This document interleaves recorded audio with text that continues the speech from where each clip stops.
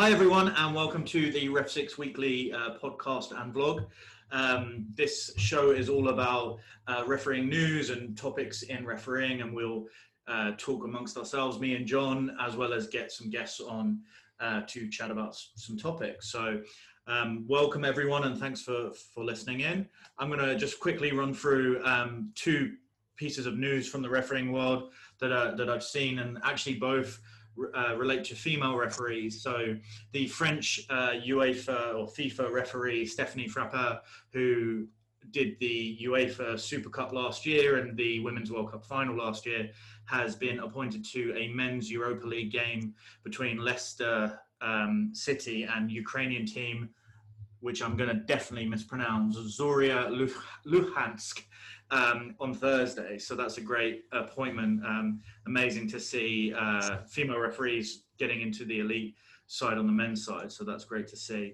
Another one was Caroline Chenard, who's a Canadian, decorated Canadian FIFA women's referee, decided to retire this week. She had done Olympics Games finals, World Cup matches all throughout, a massive kind of history in the female game, and she'll be sorely missed. So some news from around the world. So let me introduce you to my colleagues for this week's show. So I've got John. Yeah, hi. You've seen me in the other couple from Sussex, level 4, still unfortunately. And then we've got Mike. Hi, I'm Michael. I'm a 2B referee from Sussex. Brilliant. And Red.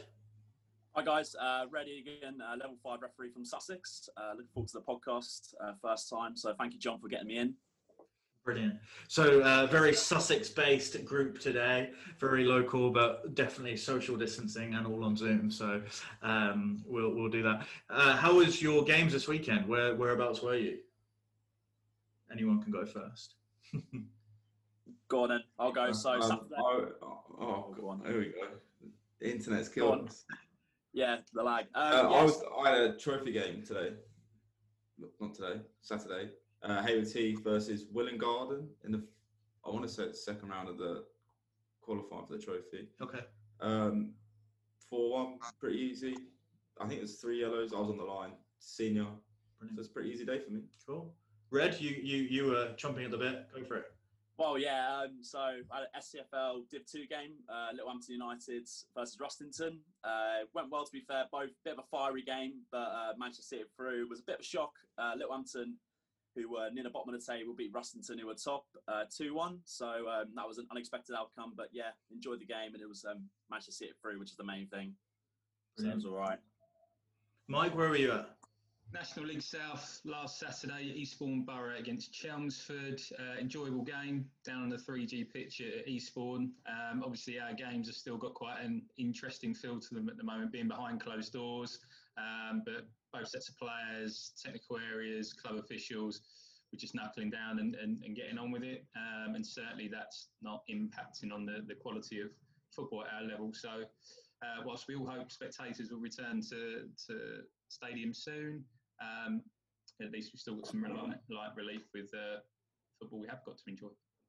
And it's really interesting because I guess all of your games you've had normal amount of fans, I guess, not a huge amount, but a few. Probably had more, to be fair. Okay. Oh yeah, definitely. At the county league level, there's definitely a higher number of people. Like I had 250 at Peacehaven. Interesting, yeah. Which is probably more than I've ever had there ever. Okay. And Mike, I guess for you it's the complete opposite. Yeah, absolutely. But I do concur with John's thoughts in that, having looked at some of the non-league attendances, and I still try and keep an eye on what's going on in the local scene, there's definitely been an increase. For clubs at Isthmian level that are ticketed only, more often than not, I'm seeing kind of sellouts. A couple of times I've tried to get tickets for Lewis on a Tuesday night after work, and it's been a complete sellout. So certainly supporters that would tend to be going to, step 2 and above are going to step 3, 4 and so on. So it's good to see. But yeah, I mean, at our games, league matches are obviously all behind closed doors, bar club officials and some volunteers. I did have an FA Cup game 2 weeks ago where the home club were classed as non-elite Gosport Borough, so they could have spectators, but the away club, Hereford, classed as elite, so none of their spectators could attend. And it just adds, just a completely different dynamic, to be honest. So just on the game with no fans there, is it easier to referee, or is it exactly the same, or is it even more difficult? What? I wouldn't necessarily say it's easier or harder to referee, but certainly in terms of acoustics, you hear a lot more. You're able to communicate with players, I would say, a lot easier. You pick up on a lot more which is being said by the technical areas. It's interesting, before I went off to the game on Saturday, I was watching Jose Mourinho being interviewed on Sky Sports. And he seems to think that, one of the upsides to spectators not being in stadiums is that he feels he can coach better. So he can get a message to a player on the far side of the pitch far easier than what he could do beforehand when there was kind of tens of thousands of spectators there. So they're just different dynamics. But what I found in experience is once the game kicks off, players switch into game mode, and it's as you would normally see it with a full set of supports there. Brilliant, cool. Yeah, I mean, fingers crossed fans get back to the stadium as soon as possible. Obviously, pandemic pending, I guess, or whatever, but fingers crossed. So we've got quite a packed show in terms of topics.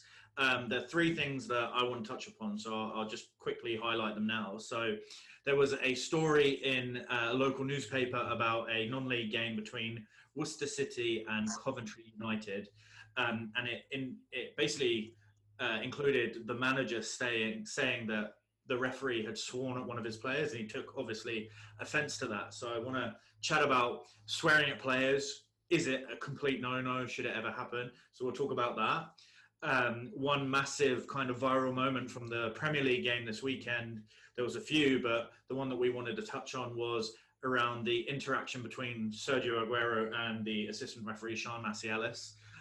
There was a kind of a coming together or a gesture from Aguero to Sean Massey-Ellis, and we'll talk about that and how we would maybe, what we would do in those situations in our games. And then in the WSL, there was a game between Everton and Brighton where it appeared that a player was given 2 yellow cards and not shown the red card. So we're not going to go into detail on that incident, but we're going to talk about how we can maybe prevent that happening in our game. So those are the three topics we're going to touch on. Should we just start from the first one, swearing at players? It's a very interesting kind of accusation. We don't know if it was true or not. And to be honest, we don't care if that was true or not. I'm just really intrigued to know, have you ever sworn at a player? Maybe we could go around there and then we'll go into detail. Have you ever sworn at a player? It's tough. It depends what you class as a swear word, really. Like, I use shut up occasionally, which can get me into trouble, but swearing has become such a part of everyday life and sport, and like you hear it on the TV, you hear it in, I don't know, like TV shows now. Like, I use it with my friends quite a lot. It's like part of my everyday language. Yeah. So trying not to bring that onto the football pitch is quite difficult, especially when some of the players are giving it to you. Like, my instant reaction is to give it back. Yeah. But then this shows like doing that does not help you at all, does it? Because it's such a double-edged sword. Yeah. Like, they can do it to you, but you can't do it to them, and it probably doesn't help you that much. But yeah, I'll talk about my experience. But Red or Mike, do you want to go? Have you ever sworn at a player? So, in recent memory, I'd say no. And I think the interesting part of two of the topics we're going to touch on today, is the image of the game and kind of the credibility of the game as a result of those particular actions taking place. And, from my personal perspective, I don't see any value that can be gained through swearing at a player. We're always in the mindset of trying to calm people down, trying to build rapport, and I just don't see any value that can be gained in telling a player to F off or whatever it might be. I can only see that inflaming the situation. So in recent memory, no, it's not something that I adopt as part of my management style. But that's just my personal opinion. I'll throw it open to the guests today. Go on, Red. Yeah, no, definitely. I think you can agree with both points in a sense. With John almost saying it's a double-edged sword of players that they're going to come at you with a swear word. Sometimes you might think, well, how come he can say that? How come I can't? And then I'm going to get in trouble in a sense. Then you look at Mike's points as well. Again, as a referee perception, you want to be out there managing the players with almost use of words, use of communication, and by throwing a swear word at a player might not be used to a referee throwing a swear word, and they might react in the complete opposite way. And that's probably what's happened in this incident. That's what happened. The manager's almost been like, well, hang on a second, why is the referee throwing the swear words out when he can use his voice, he can use other tools to manage the game and kind of see it through. So in recent memory, I can't remember a time when I have sweared at players. I've used other words, like as John said, it's like, shut up, come on, like, what are you doing? Like, any chance kind of thing. And things like that, almost like, why the hell's that coming out? But no, again, I can't think of a time when I've said a swear word back to a player. You probably have to piss me off quite a bit if someone was going to throw that at me. But then again, if you have perception of a referee, you got to keep a cool edge. You got to manage them throughout the match, and then hopefully that'll work in your favour, and you can see the game home in a sense.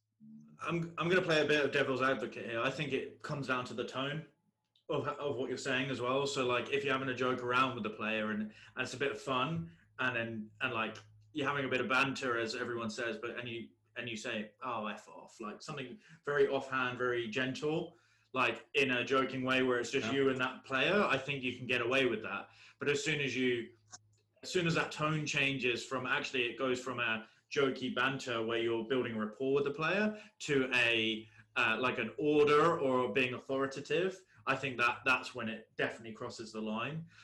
It's interesting that you both said shut up, because actually that's probably the one thing I've said that has led to one of my biggest, probably the worst experiences in refereeing that I've had, is a ball went out of play and the team that were going to get it took a long time, and the opposition were being fairly aggressive and basically wanting me to give the player a yellow card on Sunday League football, which is like ridiculous for delaying the restart of play at like 30 minutes gone.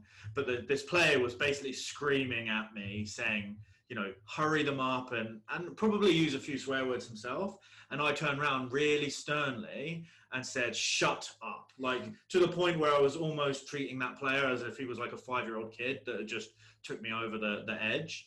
And that turned him into telling me I'm an effing C, which then led to me obviously having to give him a red card. So I felt like I'd baited him into it. He shouldn't have done it. It doesn't excuse him giving me any gestures. I told him to shut up. But I think tone is massively important. The way you communicate isn't just about the words you use, but the tone you use.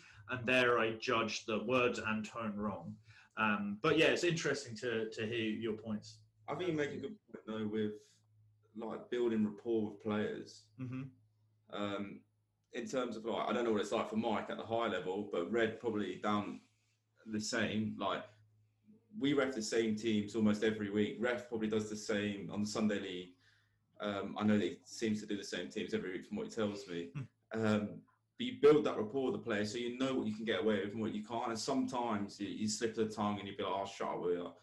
And he'll be like, yeah, fine. But they understand that, and you've got that relationship with them, and it benefits you. Like I've had players come up to me and be like, you know what I'm like talk to me, deal with me. And sometimes dealing with them at that level, which is potentially a swear word or potentially like get out of my face, like being a little bit more aggressive, helps your match control because that's their level. Yep. So, yeah, go on, Mike. And I think in terms of those confrontational situations, there's an expectation by neutrals that we rise above it, and we almost set ourselves as a higher standard. And certainly, if you was to take yourself out of that confrontational situation, of the 21 other players that are on the field of play who are calm, they'll have their own view of how their player is behaving or how an opposition player is behaving. So I think it will be more of a shock to them to see the referee almost be baited himself into fighting fire with fire, rather than saying, look, I'm the professional one here, you're not, and this is how, I'm going to be the calming influence in that situation. It's almost like if you was at school and you was ever to hear your teacher swear, it would come as a huge shock, because I think, referees, as opposed to players or managers or any other kind of participant, they are held to a higher professional standard. And of all of the 1,000 things we've got to worry about during the 90 minutes, I think probably the way in which swearing might be perceived is probably quite low on our priority list. So that's why I tend to just avoid it, really. I think they're all great points, really. It's basically using your understanding how you want to communicate with players, but also, to build a rapport or to control the players or to manage. But also, to Mike's point, is there is also the perception of not just that one-to-one communication, but the whole pitch, the whole team of players, as well as any spectators that you might have. So it's not just about that isolated incident anymore, especially when you get up to your level, Mike. And I think the culture's gone out of the Premier League as well. When I first started refereeing, you had your Phil Dowds of this world that were renowned for, fighting fire with fire and were almost kind of over-aggressive in the way in which they manage players. Whereas if you look at top flight officials now, your Olivers, your Taylors, etc., you just don't see any of that Dowd persona being shown. Even Kalina persona, right? Which was similar, Yeah. Completely come out of the game now. Yeah, interesting. Cool. All right, so I feel like we've got a few different opinions there around swearing, basically a no-no, but on the odd occasion, maybe depending on your relationship with the player, depending on the tone and things like that. So, but it's really interesting. I found that obviously the local newspaper picked it up and the manager has made a comment, but I guess there is no place or ability for the referee who was accused of that to make, like, that doesn't sell the newspaper, right? Where a referee turns around and says, hey, actually, I didn't do that, but I haven't seen that story around. So have you guys ever had anything like that where there was something been said about you in a newspaper or on social media and that you didn't, it was unfair because it was from that perspective, but you didn't have an opportunity to kind of voice your own? Is that ever been something you wanted to do? Yeah, there was a guy going around like reporting on loads of non-league games, and he came to my game and he caught me twice. Yeah. And he interviewed the managers, and both managers said I had a shocker, basically. Yeah. And they were saying, I'm making up the rules as I was going along, like telling them one thing and telling them another. I was like, well, that didn't happen. Yeah. But obviously my side of the story doesn't sell. Yeah. And similarly with this thing, you never hear of that coach, he saw the referee 3 times, calling it this, that, and the other. He was bullied at school. But you won't hear that side of the story because that's natural. Yeah. But as soon as it's flipped around, I do find this particular story interesting, right? Because no doubt that there was at least one player from both teams have sworn at the referee during that game. Almost certainly, right? Like it does happen. So it's really interesting that got picked up and actually became a story. Have you guys had any kind of interactions with like media from a negative aspect? I mean, to be honest, the fact that is it a local newspaper? It was a local, yeah. I mean, the fact that they've picked up that story and run with it probably says more about the quality of that game. That's true. Than probably anything else.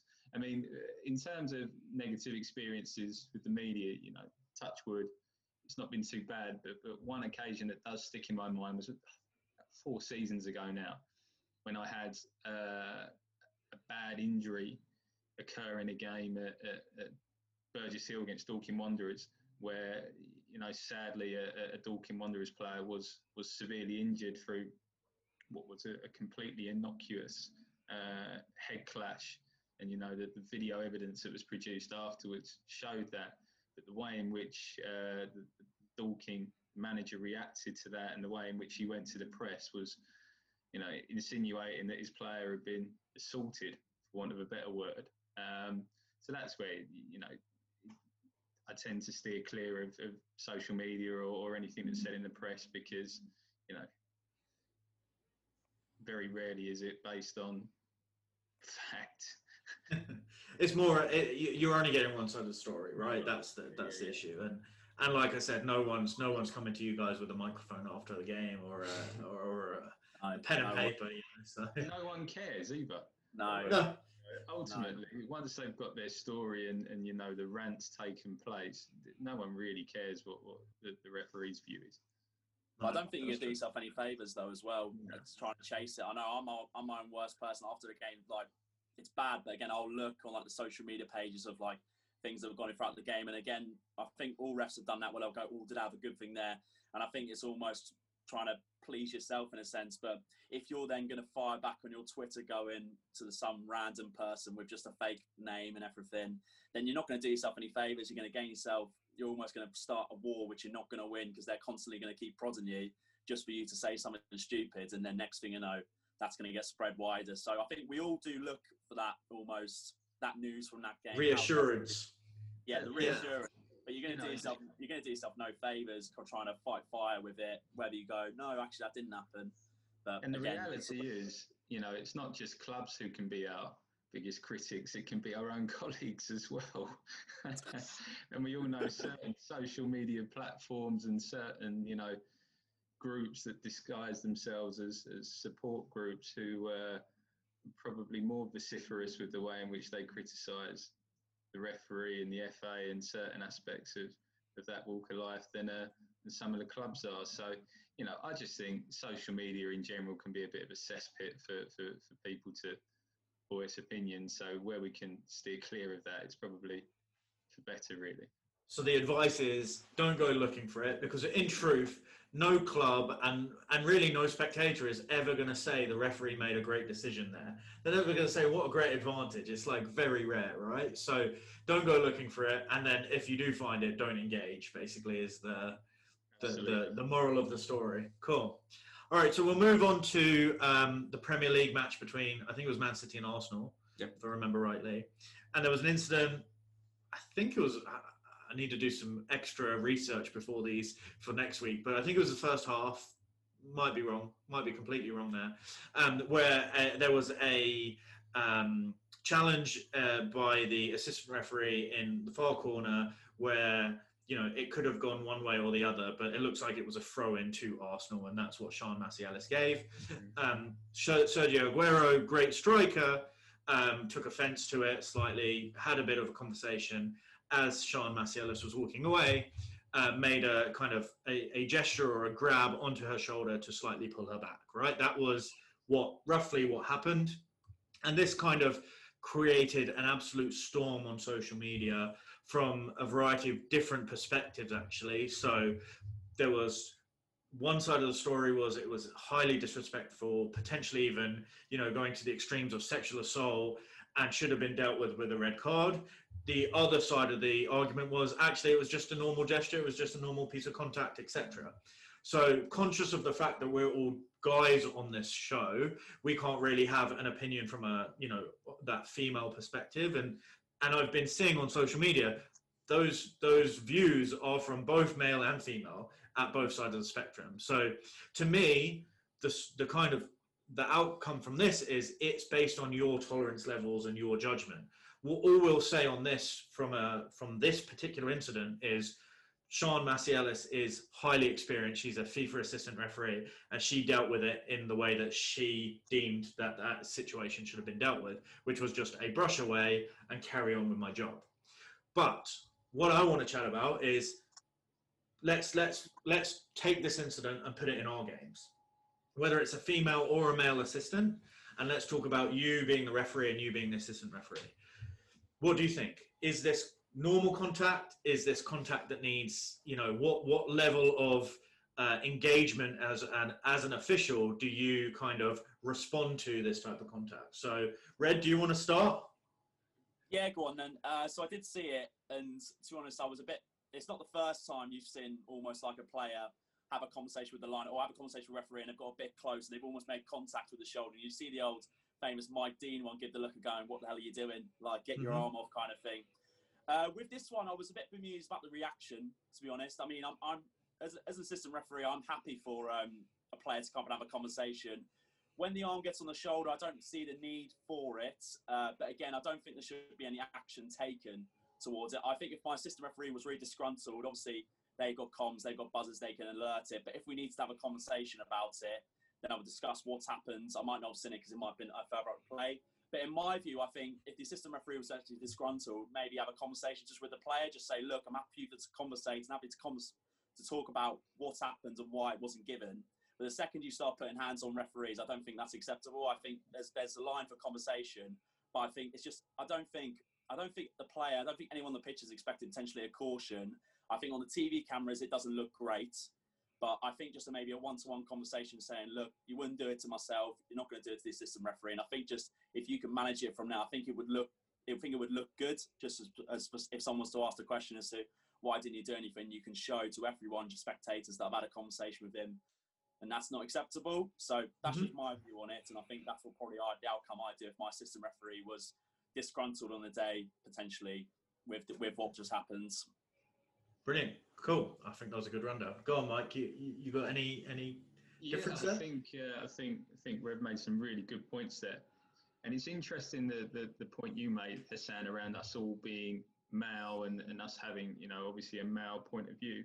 I mean, I don't know Sian Massey personally. I've seen her once at a conference, but never had a personal conversation with her.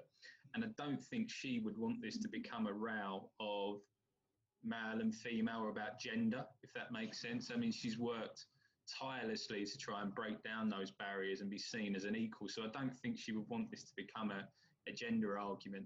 For me, as I said earlier, it's about how do we want the image of our game to be portrayed, and what damage does something like that do to the credibility?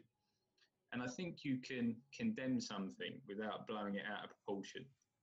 And I think as a rule of thumb, as a best practice, you just don't have physical contact between officials and players. Even more so in the time that we're living through of COVID, where, space and no contact is being encouraged, that would be heightened even more so.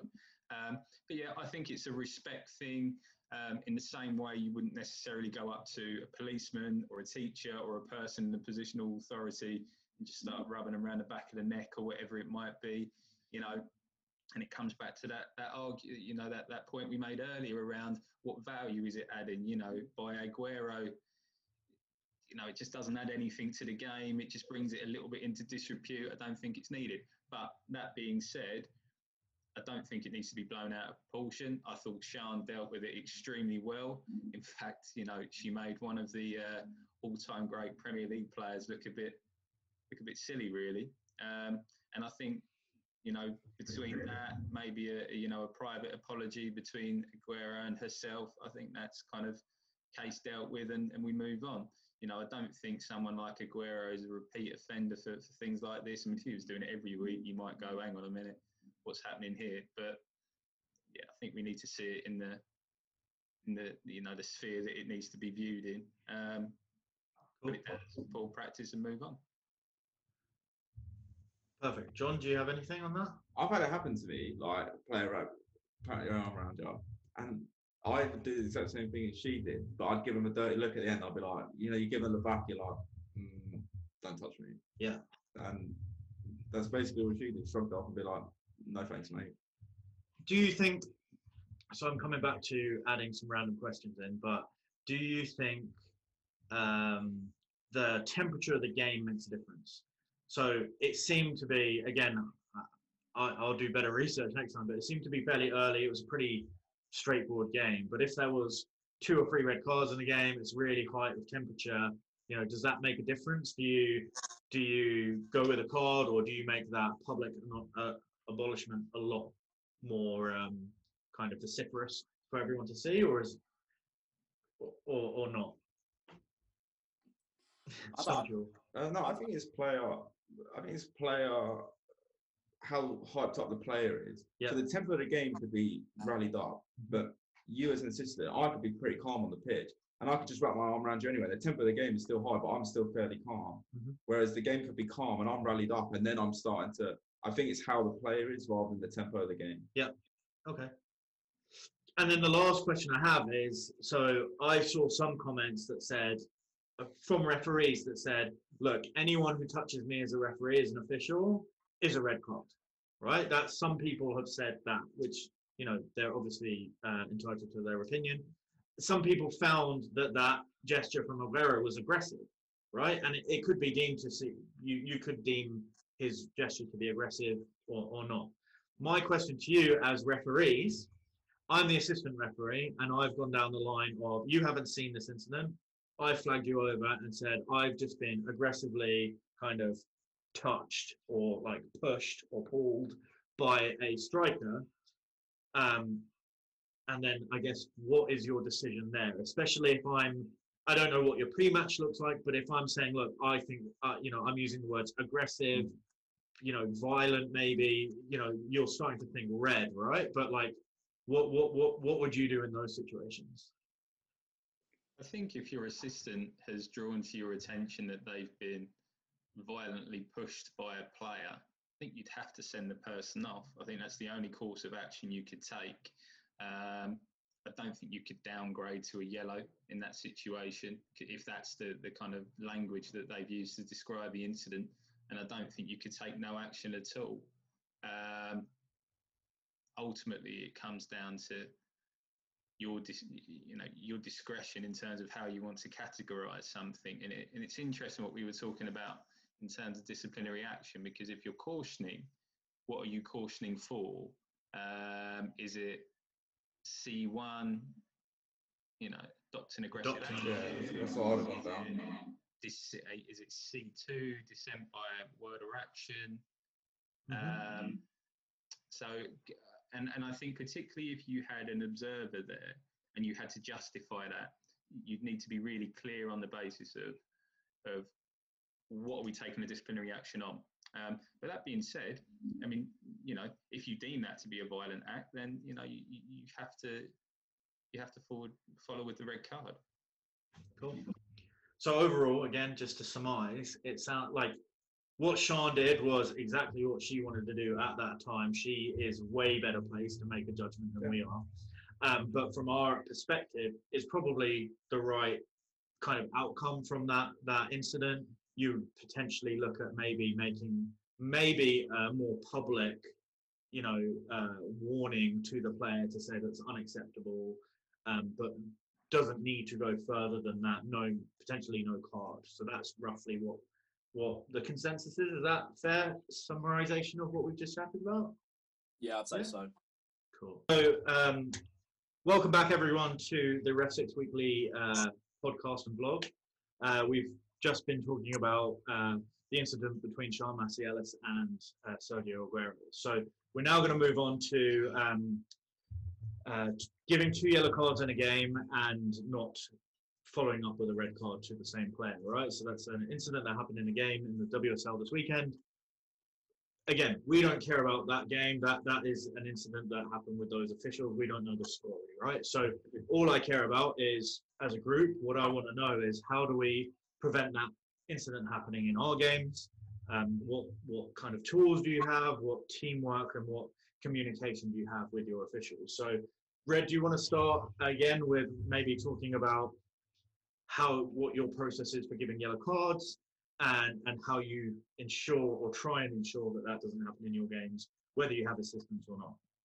Yeah, well, I think just if you're going to do yellow cards, I think it's just following the correct process of, I know it's the same old, people like to throw quick yellow cards around, which I'll come on to in a second, but pretty much taking the name down, checking the number, it all matches on your team sheet, which you've wrote down, and then issuing the yellow card, making sure the player's close to you as well. It's just following good practice. Again, if you've got observers there and to the general public, or if you've got someone there watching you, they know who the yellow card is. And also if your assistants, obviously if you've just got your assistant on the far side who's done a full match record for you, not having a fourth man, they can note down who it is, and even a visual note of the assistant on this on the far side, who would maybe not, I don't know what your pre-match would be, but mine would just be eyes and ears and just goals. With obviously this could probably most likely happen if you're going to throw a quick yellow out. Probably the only time I'm going to really look if a quick yellow is going to come out, if it's going to de-escalate the situation, i.e. a promising attack, a pull of the shirt, and obviously there might be a bit of an uproar because they might have been on the attack. That's the only time I might throw a yellow card. And still, with that time, I'm going to take my time with the free kick setup, make sure I get that name down. It's all in my book. With this obviously, so that's just my procedure with 2 assistants. With the fourth man and how trying to prevent it, just following the best practice, really, just making sure you've all got your notes, you're all set and you're ready, and just taking your time with it.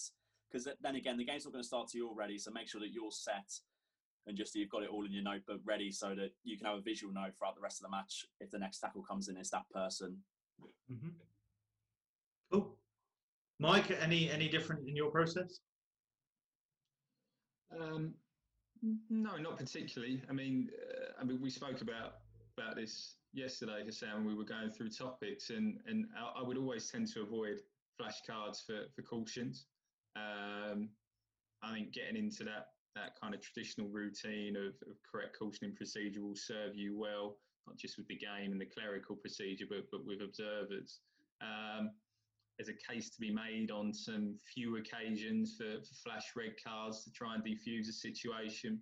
You see it particularly at mass confrontations. But a combination of probably concentration and flashcards tends to be where a lot of these incidents stem from. Mm-hmm. The incident specifically, which was the one from the WSL at the weekend, there was 4 officials on those games, which creates an even different dynamic to what we would normally see on a match day where there's only 3 officials. So that's where I am at the moment, and we can touch upon that in a second in terms of what the procedure would have been in game. Yeah, I mean, for me, what I'm super interested in is, let's just assume you as Mike, you're a specialist referee now, right? So you're no longer running the line. What I'm intrigued by that dynamic, right? Because as an assistant referee, I've seen the referee, I believe, has made a mistake, right? And then I've got myself, the other assistant, and possibly the 4th official, and we've got to figure out a way to communicate to the referee. Let's assume there's no comms kit. Let's get away from comms kit, because most of us don't have a comms kit on a game. Mm-hmm. There's some doubt that appears as the assistant to say, have I messed up? Have I actually made this note correctly? Because 9 times out of 10, 999 times out of 1,000, the referee has made the correct call. They've given the second yellow and it's done. But on that, 0.1 or 0.01% of times, there's some doubt that can creep into you as a teammate of the referee to then actually cause big attention by flagging and saying, hey, referee, come here, I think you've made this mistake. So have you ever been in that situation, or can you feel about those situations and think about how you as a referee or how you as an assistant referee would navigate them? Go for it, John.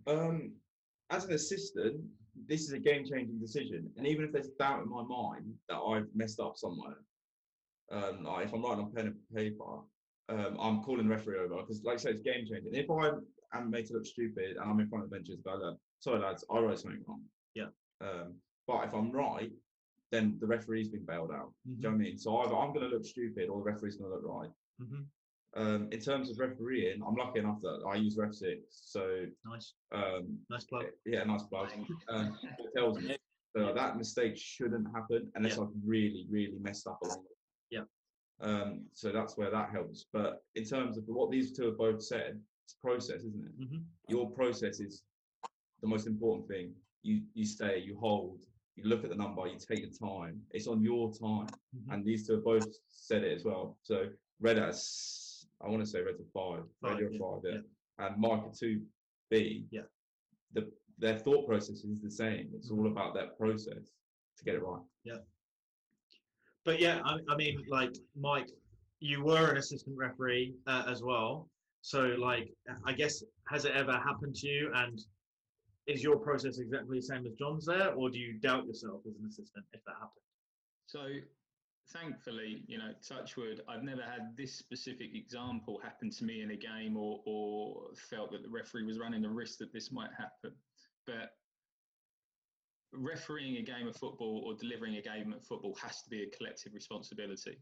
And even though ultimately in that situation from the game at the weekend, the referee is, the last port of call, they're the ultimate responsibility taker, the buck has to fall to either all 3 officials or all 4 officials.